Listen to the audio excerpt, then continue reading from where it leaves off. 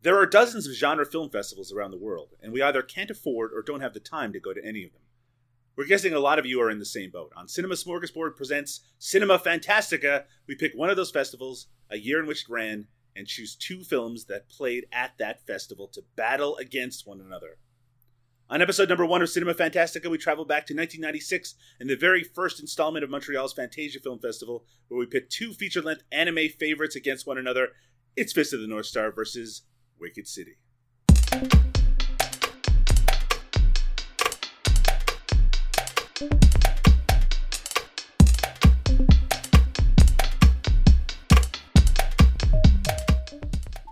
Welcome to Cinema Fantastica, a trip through time and space to the genre film festivals around the world. I'm Doug Tilley, and with me, as usual, is Liam O'Donnell. How are you doing today, Liam?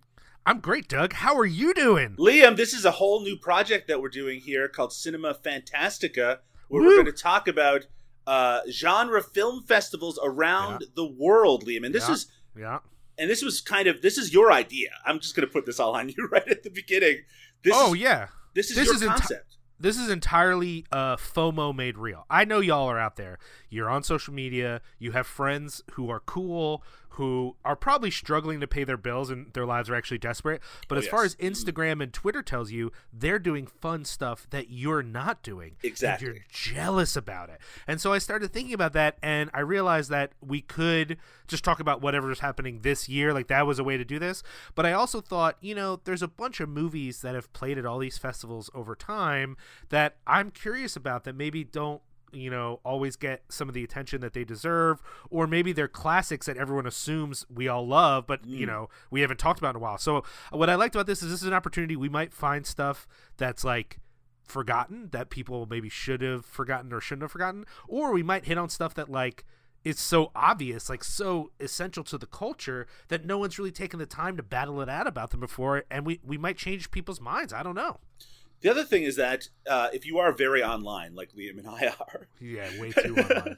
And you are connected to these festivals in some ways, in the sense that you see the reactions, you see people go to these festivals. Sometimes there are movies that get like super hyped and people are really excited about it. But because of the kids with their cell phones today, Liam, and life going so fast and what's going on, I don't know. Yeah. It's like they just get forgotten. And even a movie from a year ago that everyone was talking about, it just kind of fades into the ether. So this is a good opportunity to kind of reach back and pull it into the present, Liam. And honestly, I'm glad that you mentioned the fact that this whole concept was born out of jealousy, because I think the best art is born out of jealousy. Oh, that's interesting. Actually, I would love to hear more about that. But I do also want to say, I also think this is an opportunity to understand a variety of festivals. Some of these festivals people know about. Today, we're talking about Fantasia Fest in Montreal. That's one that everybody knows. But we might hit on some fests that y'all have never heard of, that are smaller, that maybe even some of them went away. They were a big thing at a certain time, and now they don't exist anymore. So I also saw it as a fun educational opportunity for others and for us to be like, in theory, we're all part of what is cinema culture right now. Well, these festivals helped create that. And unlike some other subcultures, I don't know that we're as devoted to our past as maybe we could be, and as appreciative of the people who built this thing up as we should be. So this is an opportunity for me to learn, too. I'm no expert. I didn't even know, before we looked it up, I didn't know these 2 movies played this festival, let alone played the first year. So I thought this is an example of we're going to be learning together. Now, Liam, I want to ask you before we jump into the festival proper, what's your history with Japanimation? I love that you said Japanimation, which, by the way, is not an okay term, but it is what I grew up calling it. And what's really funny is, so one of the films we're discussing today, which we've already established, is discussing Fist of the North Star and Wicked City. One of those films, Wicked City, has been compared, I think slightly unfairly, but not entirely unfairly, to another film called now forgive my pronunciation. Oh boy, this is going to be good. Uroko Sudoji, Legend of the Overfiend. Oh yeah, that I remember that movie. It was not proper for my 13-year-old eyes. No, and what's crazy is all right, so I have some relationship with anime in the form of American sort of things that were popular in America. But the first for real anime I ever saw was Akira. Right. However, I didn't realize Akira was part of a whole genre. So in a way, Akira didn't introduce me to anime. Akira was its own thing. And it was weirdly Legend of the Overfiend. I won't try to pronounce it again because I think I probably pronounced it wrong. It was Legend of the Overfiend that introduced me to anime, and specifically as a very horny 12-year-old, that there was cartoon gross sex to be seen, and I wanted to see it. And so now, of course, getting access to these things pre-internet meant I had to go to the city and explore various weird stores and things and see what I could find, and then see if they would like sell it to me as a young person. But yeah, I mean, I never I didn't actually find anything else as gross and offensive as Legend of the Overfiend, but that is how I got into Fist of the North Star, Project A-ko, Vampire Hunter D, Vampire Hunter D Bloodlust later, a bunch of stuff that just sort of opened my mind to like, oh, there's this whole world of animation. And for me, it was really, even though I'm not going to lie, like I said, it was gross cartoon sex that got me into these movies. Of course. What kept me there was the action that I already liked martial arts films. I already liked action movies. And this just felt like these cartoons had a more intense kind of action than other movies. Gross sex is a kind of action. Let's make sure that's fair. That's fair. That's fair. Liam, it's funny because we're both very old. That we should make that very clear right off the bat. Also, we're not like experts in, well, anything, but certainly not anime. So when we inevitably make a lot of errors here, if you are fans of this genre of Japanimation, which I am going to continue to say, Liam. Stop. I hate that. Then you can correct us after the fact, and we will probably ignore it, but maybe not. We like to be educated, Liam, and we tried to be educated going into this. I grew up, again, in the same... even though in a very different location in the world, in a kind of a same era as yourself. So my initial experience with anime were badly dubbed television series like Robotech and Voltron, that sort of stuff, right? And I recognized that the visual style of that looked different than the cartoons I was used to on TV, but it didn't really it didn't really register to me that that this was its own kind of style up until probably 1992, 1993, where I have an older brother, and he got into anime. But at that time, this shit was very under the table, right? I mean, This is very much a case where you didn't talk about it in public because a lot of it was embarrassing. Right. But also, there was a much more of a hard line between subbed anime and dubbed anime, and what was available was sometimes edited, and it really was a case where you just got what you got, and that was what you accepted. And like you said, Akira was the big one because it was kind of more readily available on VHS. But when you started to dip your toes in, especially, again, I was of that age where maybe I was a little horned up myself. Yeah, you start looking for the stuff that has the more extreme content. So you kind of get a skewed view of what this art form is really about. You think that, hey, maybe this is what it all is, when it's not. Though that said, the movies we're going to talk about today, that is kind of what that is. Well, and to be fair, I could have been watching Grave of the Fireflies, right? Sure. Like there was artistic things happening, but that you're a kid, you've limited access to anything extreme in general, so the fact that it feels like such a different world to talk about this, where you can just pull up Cannibal Holocaust in like 2 seconds. Now. Yes, exactly. Well, and the fact that a lot of my anime exposure was what friends could get. So, like I brought up Legend of the Overfiend. The first time I watched Legend of the Overfiend, actually, I said it was 12. I think I was probably 14. Sure. But the copy I watched was dubbed into Chinese, specifically Mandarin, with English subtitles, and that was my experience with a few things. It's like, or dubbed into English with some other random subtitles, or you know what I mean? Like you watched whatever dubbed or ripped. I say ripped, but that's a digital thing. Copied onto VHS version you could find, unless you found a store in Chinatown or in Philly in the gallery. Eventually, once DVDs became a thing, that was way into my almost adulthood. There was some bootleg DVD places you could get anime, but in the VHS era, there wasn't a lot to rent. I remember specifically at the video store they had Bubblegum Crisis and they had what is something with apple in it? Appleseed? Yeah, Appleseed. And then they had, of course, Akira. And that was it. That was the whole selection. So if you wanted to go past those Johns, you had to really get out there and hope that someone would sell you something, and then hope that it even had English subtitles on it, because sometimes it didn't. I definitely struggled through maybe less anime and more kung fu, but there were definitely movies I paid money for, and no one told me, you will not understand what this is. It's funny, too, that because of the mix of this kind of material that we had, you kind of put it all on the same level, even when in retrospect, some of it was real garbage while some of it was amazing. Right. Like I had like a strange, my local, one thing to make clear right at the top is, Liam, you grew up near a larger city center or had access to that, but I didn't. I grew up in Newfoundland where, believe me, this is not easy to come by, this material. But we had a VHS copy of like Nausicaa, The Valley of the Wind. Sure. And so I watched that when I was a kid, even though it was kind of some weird dubbed, edited version of it. But then you would watch something like Legend of the Overfiend, and it would all meld in your mind. This is what Japanese animation is all about. But as we will learn today, Liam, as we pit two movies against one another, because everything has to be a competition, there's a real width and breadth to the art of Japanese animation, and we're going to talk about it, Liam. By the end of this episode, we're both going to be experts on the subject. Sure, that sounds fair. And in fact, the way that this is going to work is that we're going to both present our case, even though we didn't really know ahead of time whether we were going to enjoy either movie, despite our tangential relationship with them. It's been a while since I watched either of these.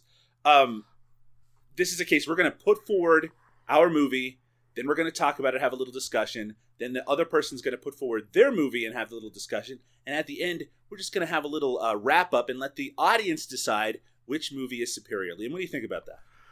I mean, I think it's unfair to you because I'm clearly a better arguer.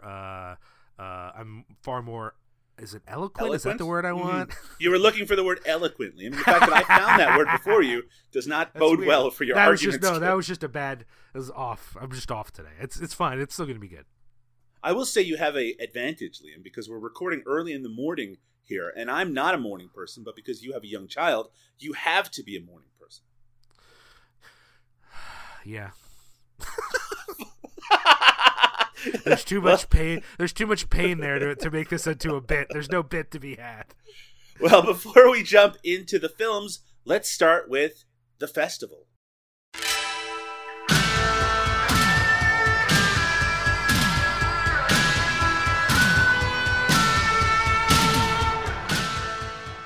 So today we're talking about the Fantasia International Film Festival in Montreal, Quebec, Canada.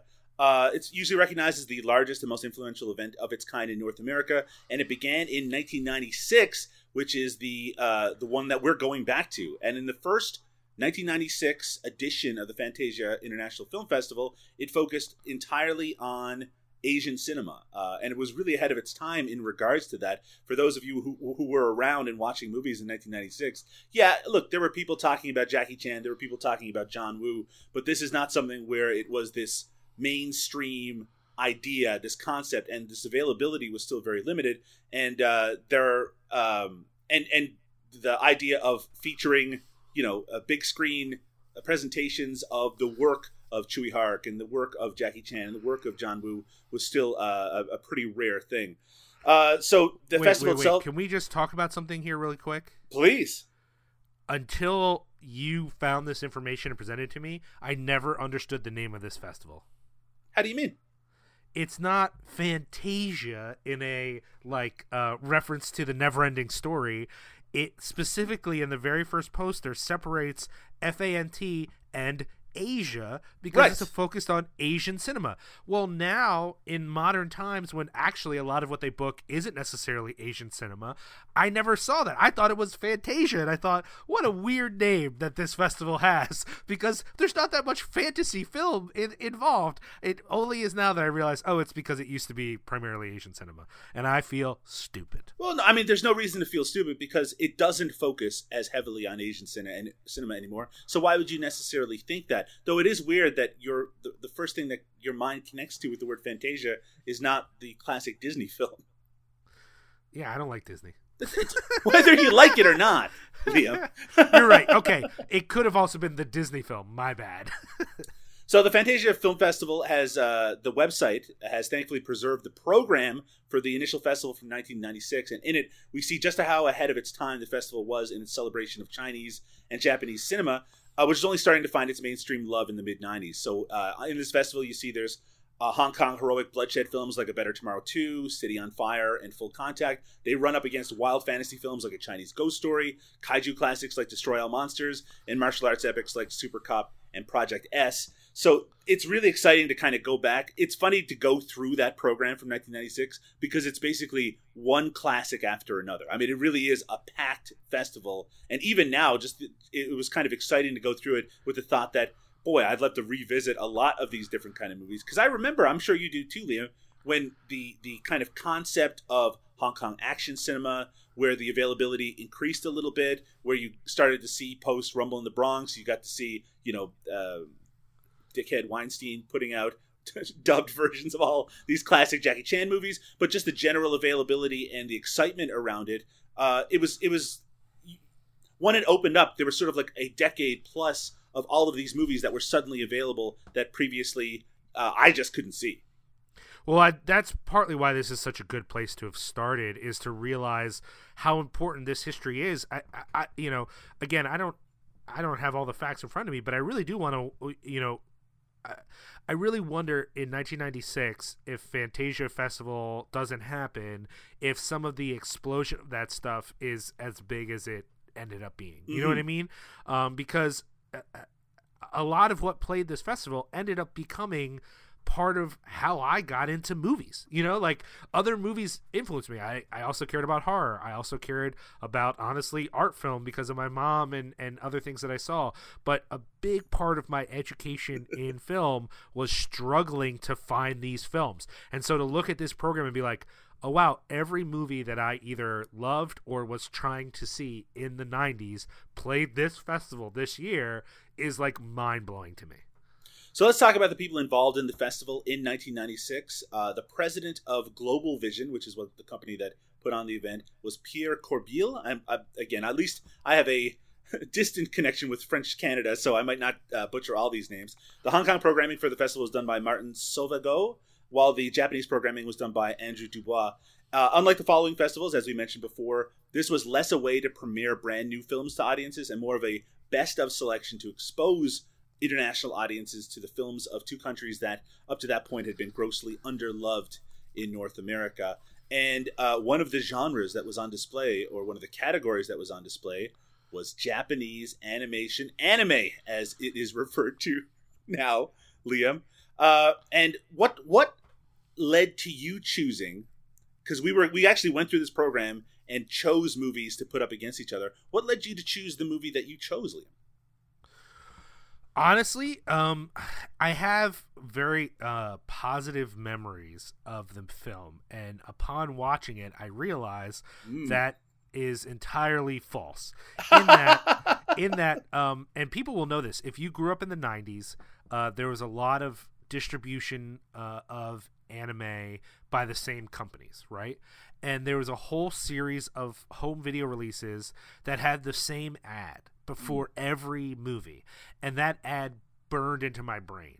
And there are at least 7, I think as many as 10 shots just from Wicked City that made up this ad, as well as a few from Fist of the North Star, a few from Project A-ko and Ninja Scroll, but most of it was Wicked City. And between that and then, honestly, I got on Tumblr in 2008, I guess, and so much of Tumblr is just GIFs from Wicked City that, like, I really was sure that I had seen Wicked City. And watching it, I realized I had not seen Wicked City.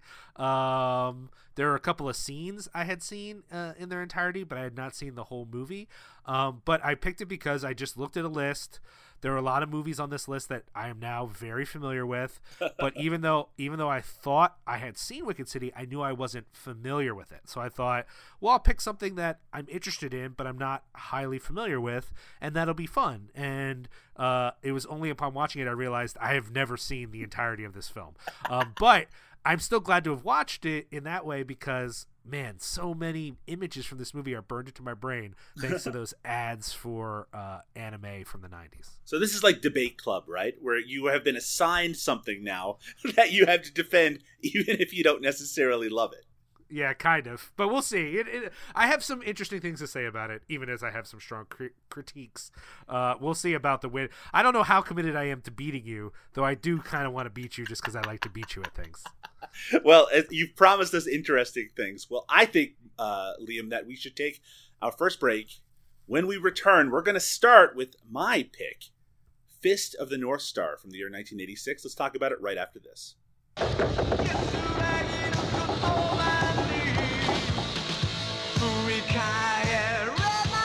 空前のスリルとスケールにあふれた壮大なロマン。北斗の掟は俺が守る。大スクリーンをぶち破るスーパーアクション。北斗の拳。 A nuclear war wipes out 90% of the Earth's population and almost all of its natural resources. In the aftermath, barbaric hordes loot and pillage their way through the vast desert plains. This lawless new world is ruled by warriors who have become invincible as a result of genetic mutations. These demigods dominate the more peaceful survivors, forcing them further into submission by repeatedly subjecting them to vicious rituals. The oppressed can only hope that one day a messiah will rise from the debris to bring justice to the land.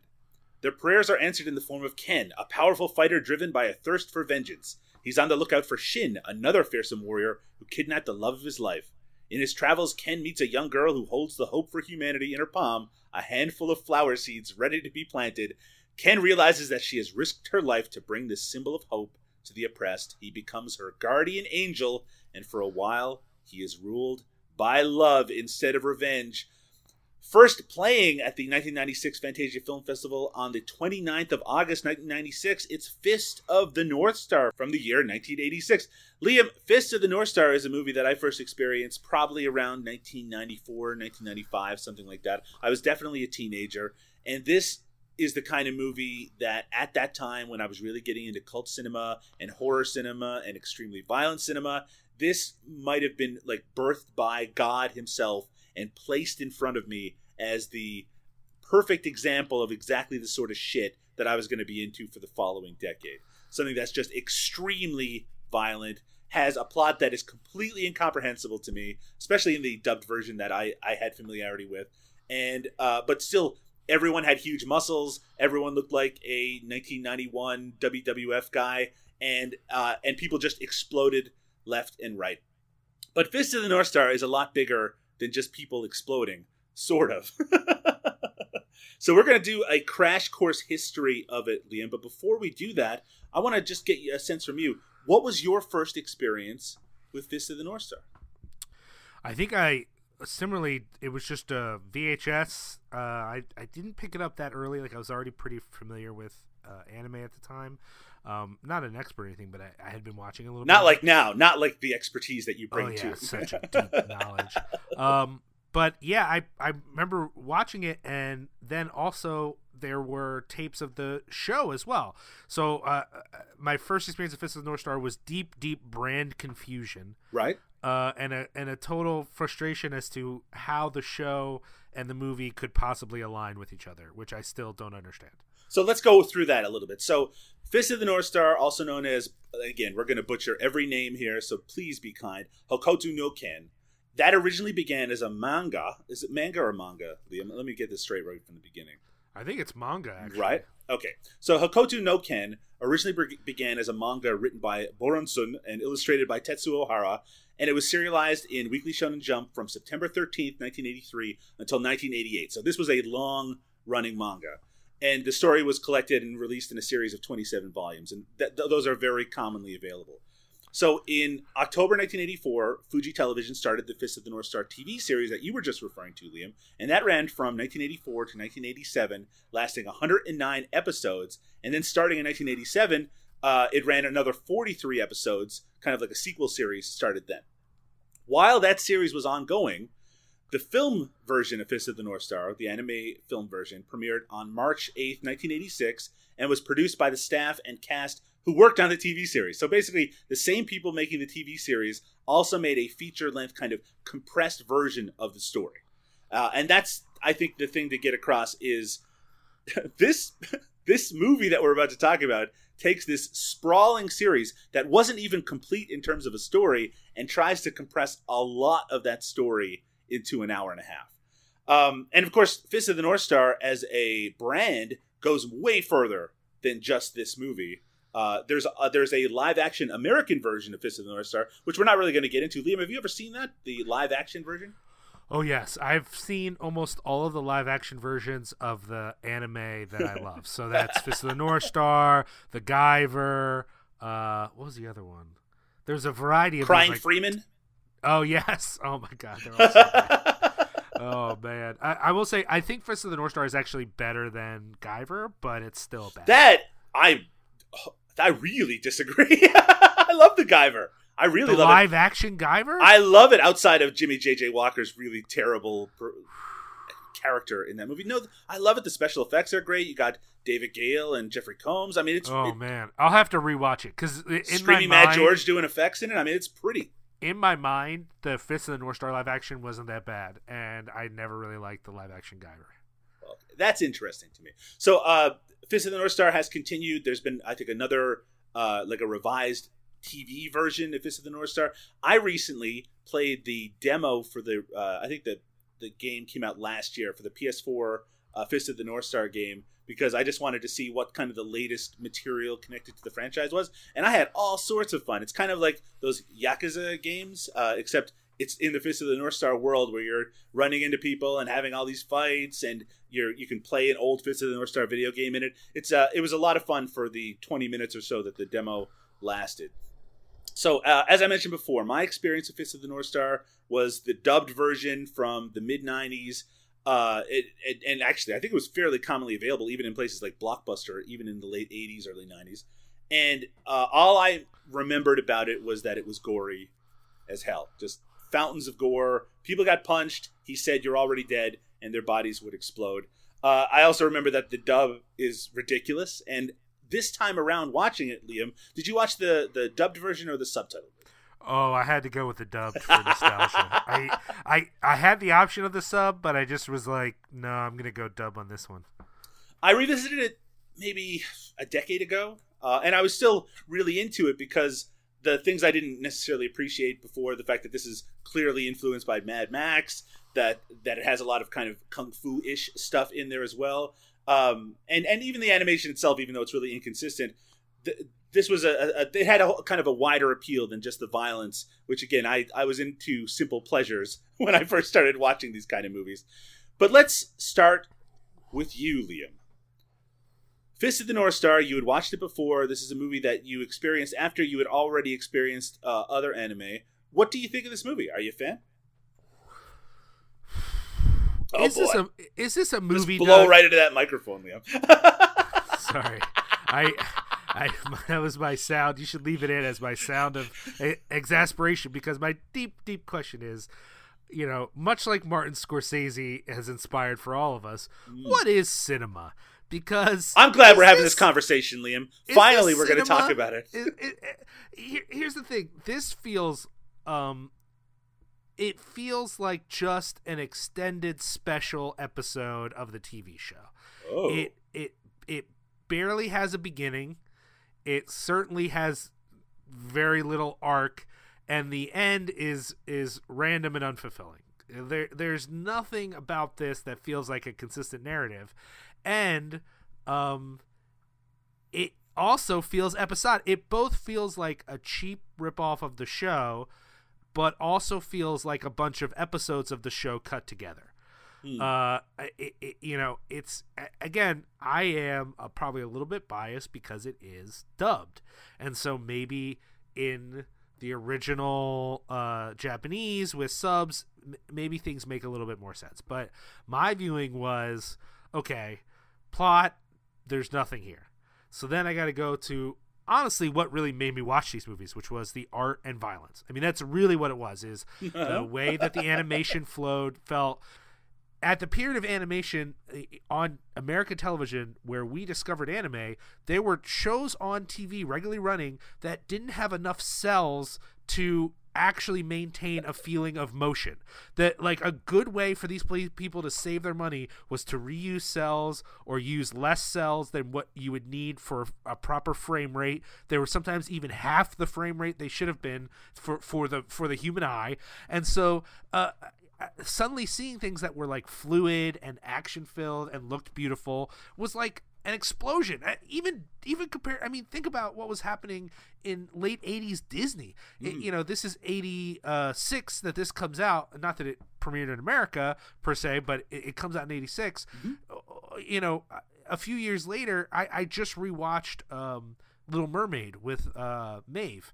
And I was struck by how that animation looks like trash to me now. It looks like actual trash compared to other things I was watching at the time. So, what I want to see in this is like intense art and animation and ultraviolence. Well, the ultraviolence is kind of cool, but I've never really bought the whole, like, I'm going to make a weird mouth noise and you'll just see motion lines to show that I'm punching you and then you'll explode. Like, it just seemed like it could have been a little bit more dynamic. The whole point of the violence in the film is to be as not dynamic as possible, because that's tougher. It's tougher if you just stand there and just punch a bunch and don't really move that much. Punch a bunch. You know what I mean? Like, that almost is more intense than actual, like, flips and fighting and whatever. And the actual art, it is so varied. Some of the backgrounds are really cool. Right. Some of the, like, sort of post-apocalyptic whatever is cool, but the actual character design is terrible. Like, no one's heads make sense, and everyone looks like ugly and terrible, and there's just not a lot of dynamism. It's not very dynamic, which is kind of what attracted me to anime in the first place. So on this watch, there's a lot of nostalgia and a lot of, like, giggles and fun, but barely entertaining, barely engaging, just not great. I think I've appreciated it more over the years in sort of a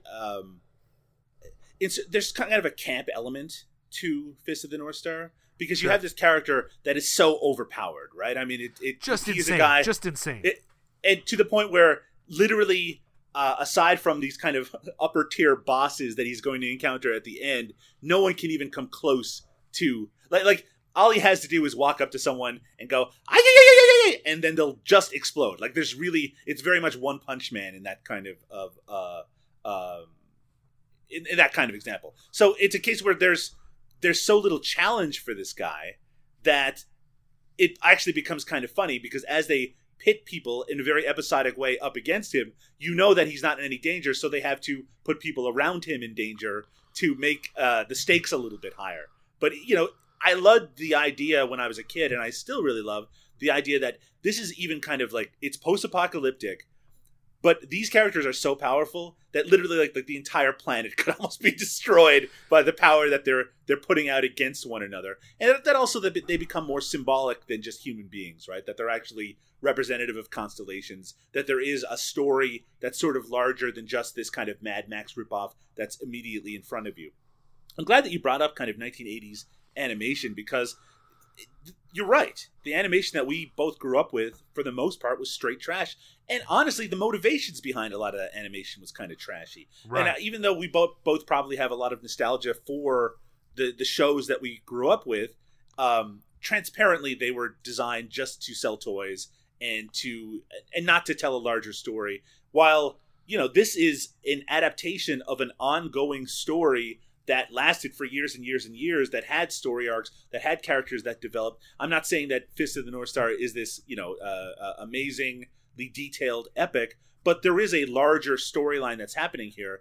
And the fact that this movie is even comprehensible is actually quite an accomplishment when you think about it. I can only imagine how overworked the people who were making this were if they had to, in the midst of making a ongoing TV series, have to stop and make a film version of it.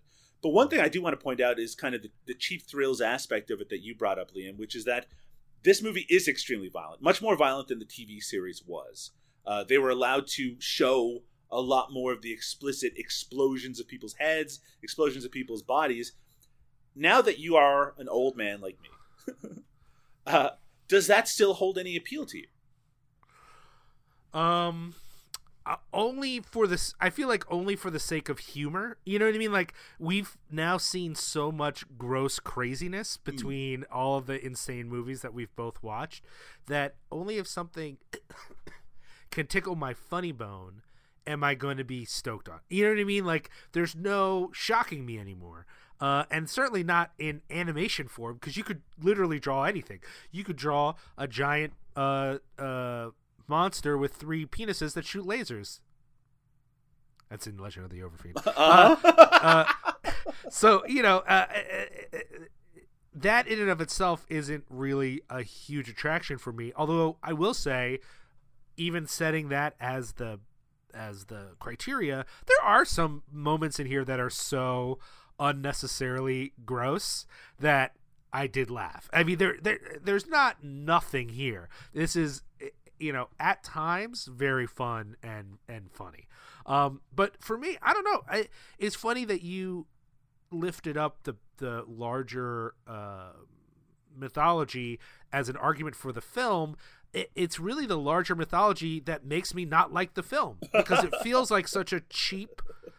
It feels like such a cheap take on what I assume is actually a bigger world. In other words, getting back to your concept of animation for us often being a cash-in, that's how this feels to me. Look, we've got this show and we've got this comic, and neither one are as explicit as they could be. Let's make a movie just so we can throw a bunch of violence in there. It won't even be. I mean, that's part of the problem with the film, and this is, you know, not obvious to the watcher, but it would have been probably obvious to the watcher who was into the show, but I just learned it from reading about it on the internet. It's not even in canon.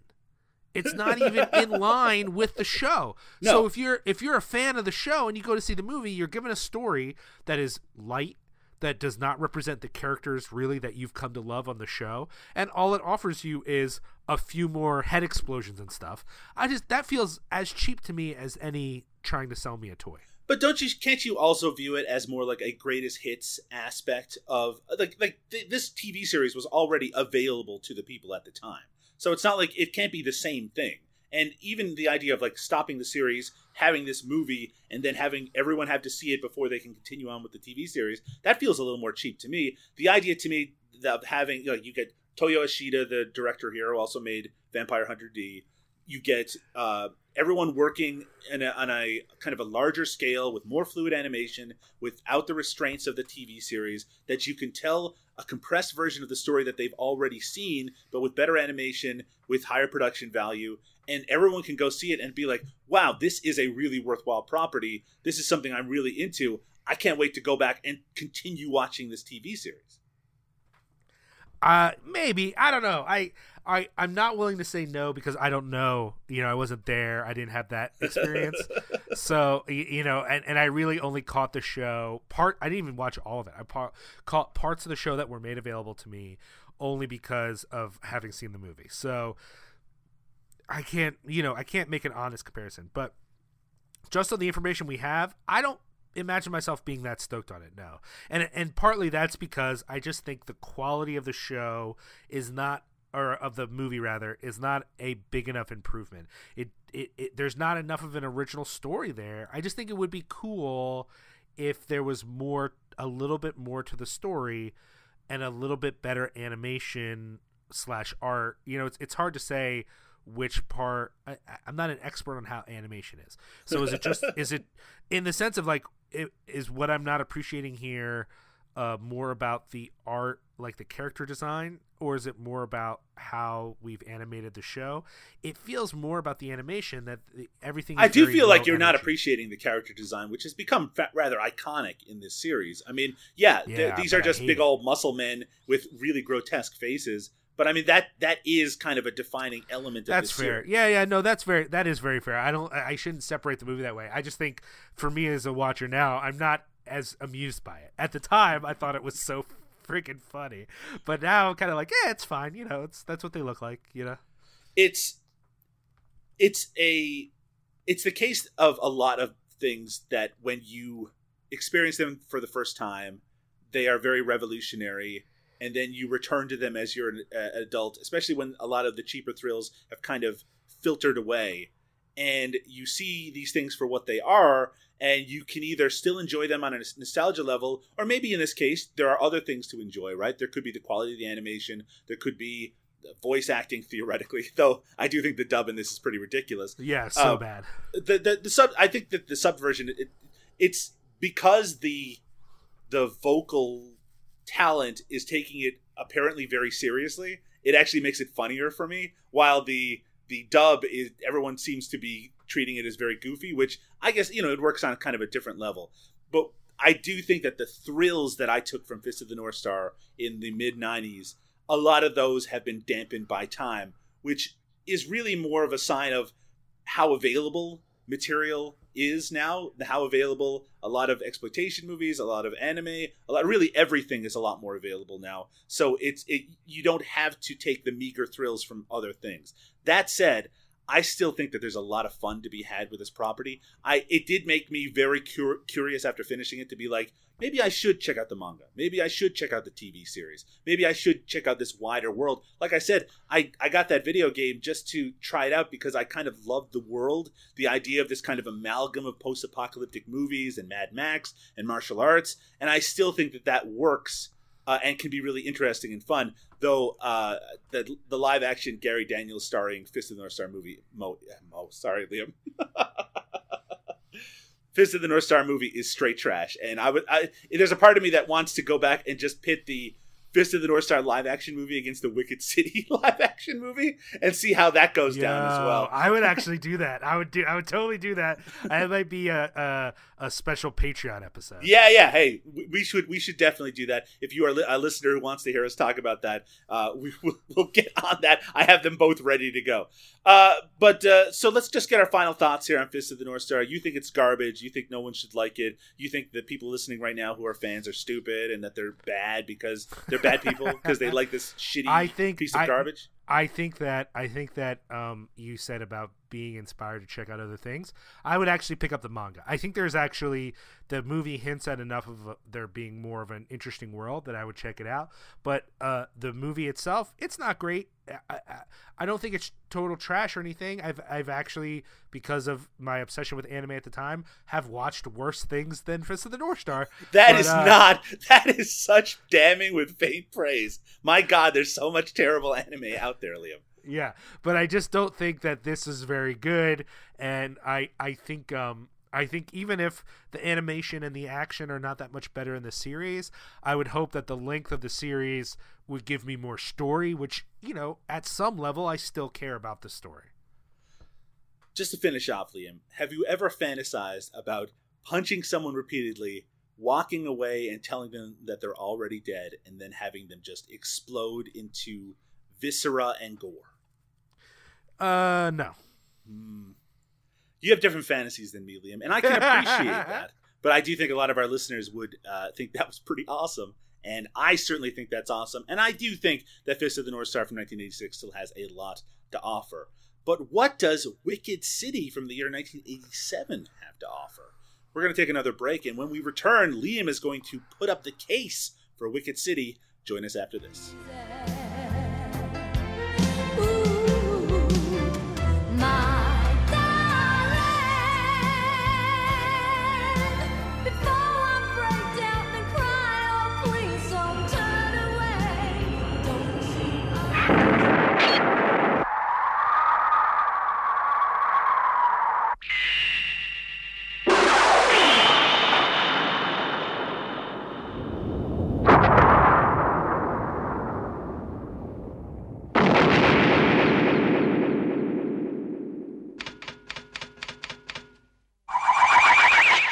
今バイオレンスは美しい。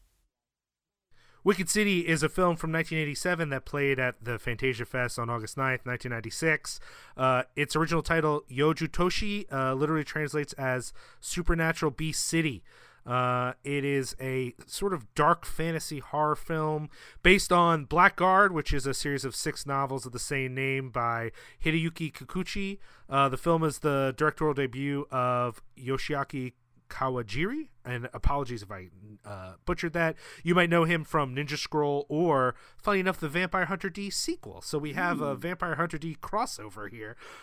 He was also the character designer and the storyboard artist and the animation director and the key animator.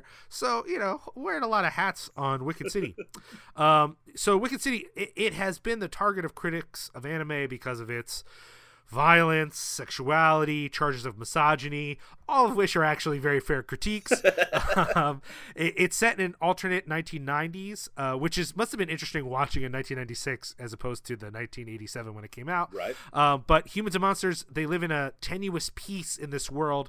Representatives from the Earth and from where the monsters live, which is called the Black World, are on the verge of signing a mutual non-aggression pact after years of savagery.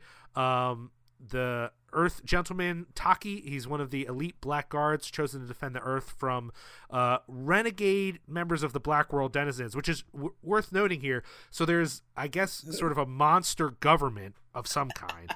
And then there are renegade monsters who hate humans. And so this is about, in a way, fighting terrorists. It's a terrorist story, but those terrorists are monsters. Anyways, so Taki, he's teamed with a female Black Worlder / monster named Maki, which is, by the way, ridiculous, in order to protect the life of Mr. Mayert. I'm not sure how to say it. He's basically a dwarfish, oversexed buffoon who just happens to hold the key to universal peace. He's sort of a mystic, is the idea. He's a psychic. He has connections between their world and our world. Look, it's got monstrous vaginas. It's got all kinds of rape as a plot device and lots of sexual content. Our hero is like this virile, uber masculine salary worker. Like by day, he's a salary man. By night, he's a secret agent. And, he just goes around blowing people away with his gun, which is obviously a fill-in for his cock. So this is released by Streamline Pictures to the U.S. in the 90s. I grew up seeing clips of this thing over and over and over again, as I said. Streamline Pictures was founded by Carl Mashik, who was and famed animation historian Jerry Beck, and they were a real trailblazer during this period. They had all kinds of more quality dubs than what was going on at the time. They really tried to break ground with bringing a lot of these titles to America. I was never able to catch this as a kid. Like I said, Kawajiri, though, he directed Ninja Scroll and Vampire Hunter D Bloodlust. Those were huge to me. And so I feel kind of connected to this work, which also means I kind of understand some of the criticisms of this work as well. Taking all those films together, this film, Ninja Scroll, Vampire Hunter D, I gotta say, this director doesn't seem to have a very positive view of women. Alone, this film really makes me sort of question the portrayal of women, knowing that he also did Ninja Scroll and Vampire Hunter D Bloodlust. Whoo, man. What's going on, buddy? You want to talk about that? Anyways, Wicked City, I think, has a huge influence on a certain part of the internet. I worry that part of that internet might be weirdly alt-right trolls, but I know another part of that internet is the sad boy SoundCloud rap community, the sort of Xanax hip-hop community, streetwear people, certain realms of dark wave music and synthwave stuff, because aesthetically it is, as far as I know, the first marriage of a kind of cyberpunk aesthetic, which in 87 was already pretty new. It wasn't like an established ideal, with a dark horror goth upsetting vibe. It really is film noir meets horror film meets sci-fi film. And in that is kind of groundbreaking, despite all the vagina dentata. So, Doug, what did you think of this part cyberpunk, part Lovecraftian, women-hating goth nightmare, Wicked City? So, let's just make it clear. You hate women, which is why you chose this movie for us to watch. You know what? I want to make it... I don't want to...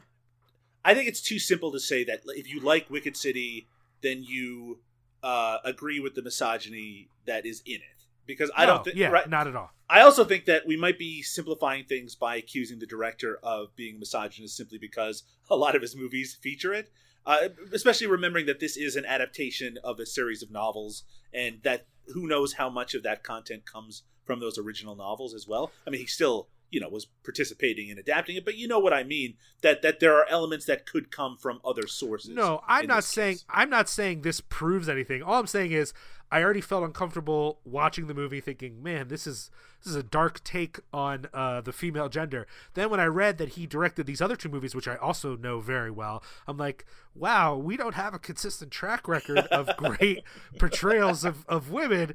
Again, none of that proves anything, but if someone wants to make a case about how he feels, I'm not offended by that. I think that there's enough evidence there to say at least his work does not make a good case for a positive representation. As to what his personal feelings on, I don't know. I don't know the dude. I can't really say.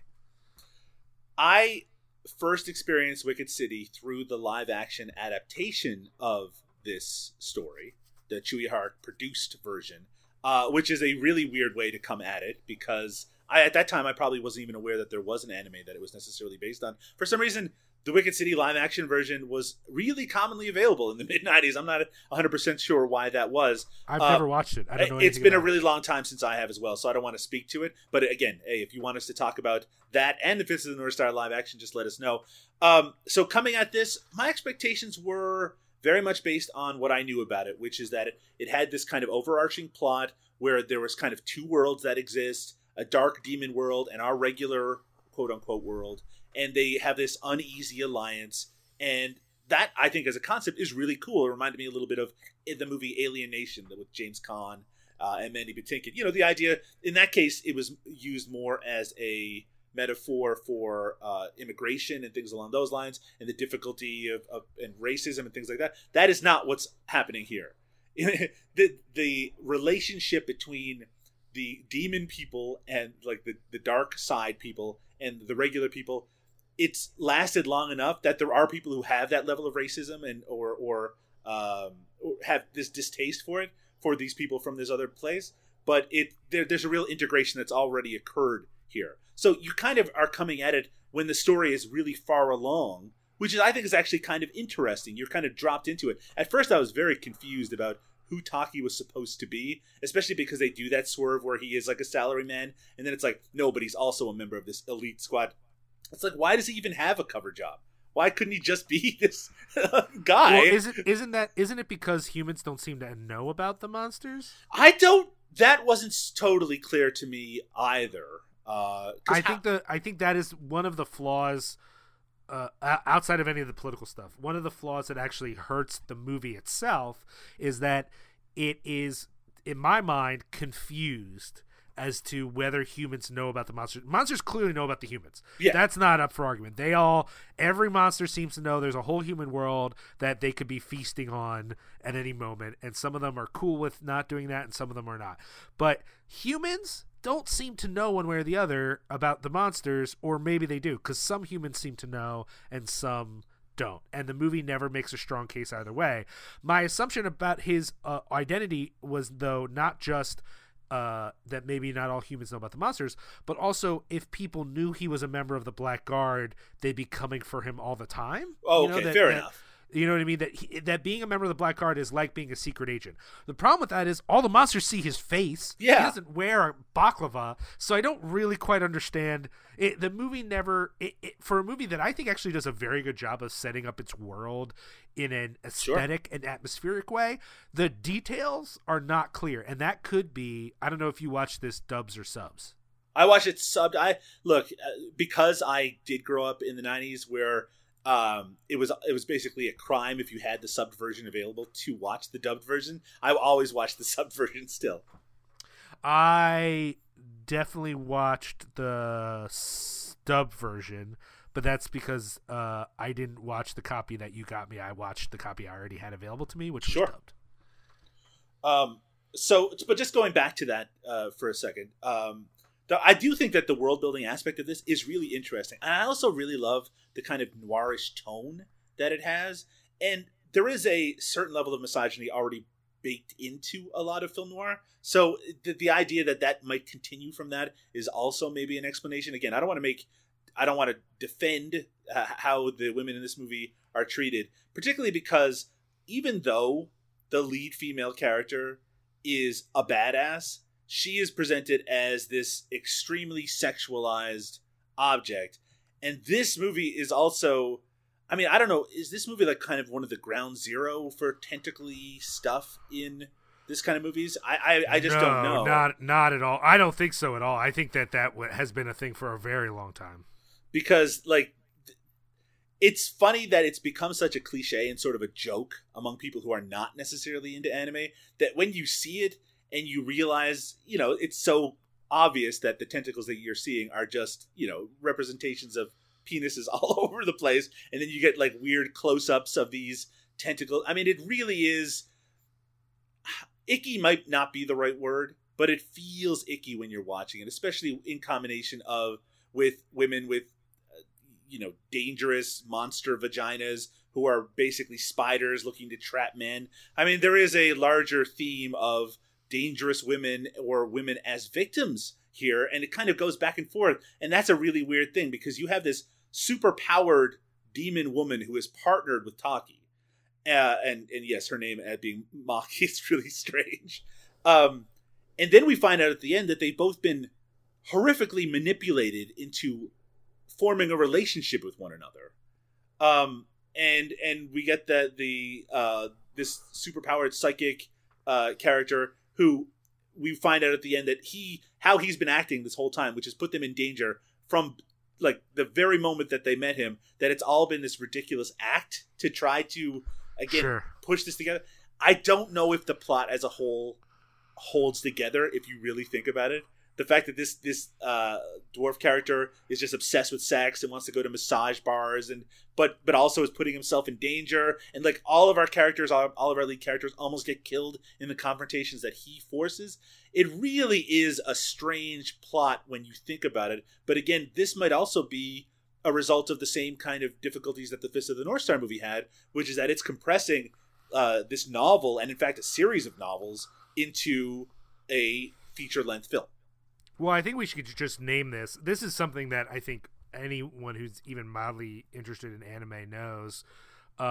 There's a big difference between original properties and properties based on manga, and that some properties based on manga, the same way with comic book movies or anything else, sometimes it's done in a way that I think assumes you know the manga.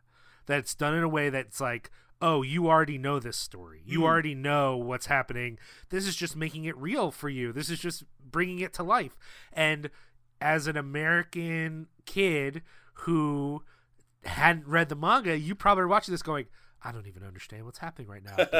But there are monster boobs, so I guess it's okay. I don't know. Okay, like, I think what you bring up is really true. I do want to say a word, and I'm sure you were getting to this, but I do want to say a word. Aesthetically, this is very influential, and I don't think it's ground zero for tentacle rape. I don't think that this is the for that. But as far as ground zero for this kind of like dark aesthetic, you know, this guy in a suit blowing away monsters with what seems to be a magic laser pistol. I don't even know. Again, his penis. That it does feel like ground zero for that. It does feel like ground zero for a lot of the fights. When she grows her fingernails out and starts attacking people for the first time, that's iconic. That's culture. That is like that is a cultural moment for a certain kind of nerd. Sure. And I would say not just when it came out in 87, for the next decade, because of how long it took for us to get access to these things. I'd say that the moments of this film were important into the 2000s. And that to me can't be underestimated. However, the issue here for me is that what makes me uncomfortable from a personal and political sense, the way that the women are treated in this film and the way that the we're thinking about gender and sex and all that, is also a problem with the plot. And that's the thing, is that, you know, anyone wants to come at me and say I'm a PC social justice warrior because I don't like the way that we take a woman who seems to be almost invincible and then just make her a rape victim for the plot. Like, maybe I'm wrong. Maybe I'm being a sensitive snowflake. But the problem for me is, as you've already pointed out, that the plot itself suffers from those details. It's not just a political stance I have, though I think that's reason enough for me to be like, ew, gross. It also makes the movie bad. It also makes it not as good, which is, to me, even more frustrating in some ways, because on an aesthetic animation level, I think this is really, really good. It's really impressive. It's a really interesting fact about a lot of anime, which is that there's a lot of beautiful garbage in anime. Yeah, like just incredibly well designed and well animated, absolute dog shit. And that's not what I'm saying Wicked City is, but there is a lot of that out there. So sometimes you have to separate the craft of the animation and the design that you're seeing here. And in fact, this is a much more attractive movie to watch. I'm not talking about sexually attractive, but it's just a really beautiful movie in a lot of ways while you're watching this content, which is thoroughly unpleasant. But before we continue on that, Liam, I brought up a Wikipedia article called Tentacle Erotica. And it says here that the earliest animated form of tentacle assault was in the 1985 hentai Dream Hunter Rem. But one of the other ones that it mentions here is Legend of the Overfiend, which was actually from 1986, which I guess was kind of revolutionary for that sort of genre. But in terms of animation and tentacles and all of that, apparently it really does come from the mid-1980s. So it was pretty fresh at the time that this movie came out. And I think you could probably make a case that the popularity of Legend of the Overfiend might have played into how it's presented here in Wicked City. That's very fair. And I will say, if I sort of lamented it at the top, I actually don't think it's entirely unfair that this movie gets lumped in with movies like Legend of the Overfiend. Sure. But I do think Legend of the Overfiend, while it has a story and it has things going on, that is to me a form of hentai. Yeah, absolutely. Like that is a dark, violent horror porn film. This movie, as much as it has gross content in it, I really don't think the intention is to make a pornographic film. And I do think, at the very least, it is more of an exploitation film than it is a porn film. But I will say that that doesn't really feed as an easy way to write it off. But I don't think it's the sexuality of the movie that's the problem. I think it is more the gender dynamics that I'm unhappy with than just the fact that there are cartoon boobs. Because, you know, that's what people like. That's what people like. It's certainly, to high school me, that's what I would have liked. If you can separate yourself from those elements, and if you can turn down your social justice warrior meter, Liam. Sure. I do think there's a lot to enjoy in this. And because the plot is so whacked out in a lot of ways, but also that it's still hung on a very traditional, you know, two people have to partner together. They have completely different backgrounds. It's and they have to somehow learn how to work together. And that's such a trope that we're so used to that it's still very entertaining. And you do have this comic relief character that also makes it keeps it from getting too heavy and too serious as it goes along. And while the culmination and the end of this movie is completely ridiculous, it has this huge fight that takes place in a church where our two lead characters have now learned to love each other and have made love and have become pregnant immediately. There is an element of me as a teenager that would have thought that was so cool, and that it is, even though it's really strange and doesn't really make a lot of sense, that it is kind of fun at the same time. this is a movie that if you detach yourself from it, there's more than just the cheap thrills, I think, of Fist of the North Star.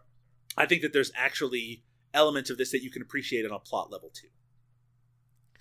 I think that's true. I think that I get why it has the impact it has, and as much as I am concerned about the elements of it, enough that I don't think I will watch this again, per se. Mm-hmm. I do take very seriously its impact, and I think that it's kind of brilliant. The parts that work for me are like really brilliant and really good and really I don't know, aesthetically interesting. I just wish that the gross parts were just a little less gross. It is just like with Fist of the North Star. It's the kind of movie that made me curious about the larger influence of both this movie and what went into this movie. So I actually picked up the novels that this movie were based on, and I might give them a read and get an idea of the larger world building that occurs. I do feel like the concept, you can do a lot of interesting things with it, but I also don't want to read pages and pages of descriptions of women being assaulted by tentacles and weird creatures, because that just doesn't do it for me, Liam. Well, I think that, honestly, I actually would straight up put forward that a Showtime series or HBO series version of this material would actually be really good. You could tone down, again, I don't know that the source material has misogyny in it or not, but whether it's there in the source or not, you could tone down that stuff. You could still keep it dark and sexy a little bit. You could, do some interesting special effects nowadays. I just think it would be an interesting series to do. But yeah, if someone watches this, I wouldn't go so far as to tell people to search this out, especially if you are someone who, the idea of a lot of assault and dark representations of women bums you out. That this is not worth that effort. But if you are interested in it, I wouldn't tell you not to either. Like, I don't think it is deeply upsetting to the point where you should guard yourself from it or anything like that. It's just it almost is like, because the parts I like so much, it frustrates me that there are these parts that I really don't think are very good. It's interesting that we came into this presenting these two movies that we both have kind of mixed feelings about. Sure. However, Liam O'Donnell, yes, I think that Fist of the North Star from 1986 is the superior viewing experience, while you, despite apparently hating the movie Wicked City. I actually could I actually say, though, please, since this is a versus, I actually really, not debate club style, I really do think Wicked City wins out over Fist of the North Star. Well, that's just your opinion. But listeners, what's your opinion? We want to hear from you whether you think Wicked City or Fist of the North Star is the superior film that featured in the 1996 Fantasia International Film Festival. If you want to check out Fist of the North Star and Wicked City, they're actually very commonly available, but if you just want to watch them for free legally, you can go to midnightpulp.com. They both have the dubbed and subbed version of Fist of the North Star and Wicked City to watch right now. If you just want to check out Wicked City, it's on TubiTV.com. Again, both of those are ad-supported, so you'll have to be interrupted by ads, but you can check out those movies and let us know what you think. If you do want to check out more about Cinema Smorgasbord, you can go over to cinemasmorgasbord.com, which is where we'll have our most recent episodes and some descriptions of some of the shows that are going to be featured on the Cinema Smorgasbord network, including the return of Eric Roberts is the Fucking Man. Yeah, it's Eric Roberts is the Fucking Man Redux. For those who know Liam and I from podcasting together, that's probably where you know us. It's the long-running Eric Roberts themed podcast. You can also follow us on Twitter at Cinema Smorg. That's SMORG. Liam, where can people find you online? Well, I think primarily they should check out Cinepunx at CINEPUNX. Mm-hmm. But if for some reason you want to hear me whine about life and stuff, you can find me on Twitter at Liam Rules. That's RULZ. RULZ. Unbelievable. And you can, of course, find me on Twitter as well at Doug_Tilley. That's TILLEY. Do us a favor, leave us a review on iTunes, recommend us to your friends. Again, lots of exciting stuff in the Cinema Smorgasbord universe upcoming. But for now, it's time for us to say goodnight. We'll be back really soon with another festival pitting two favorites against one another.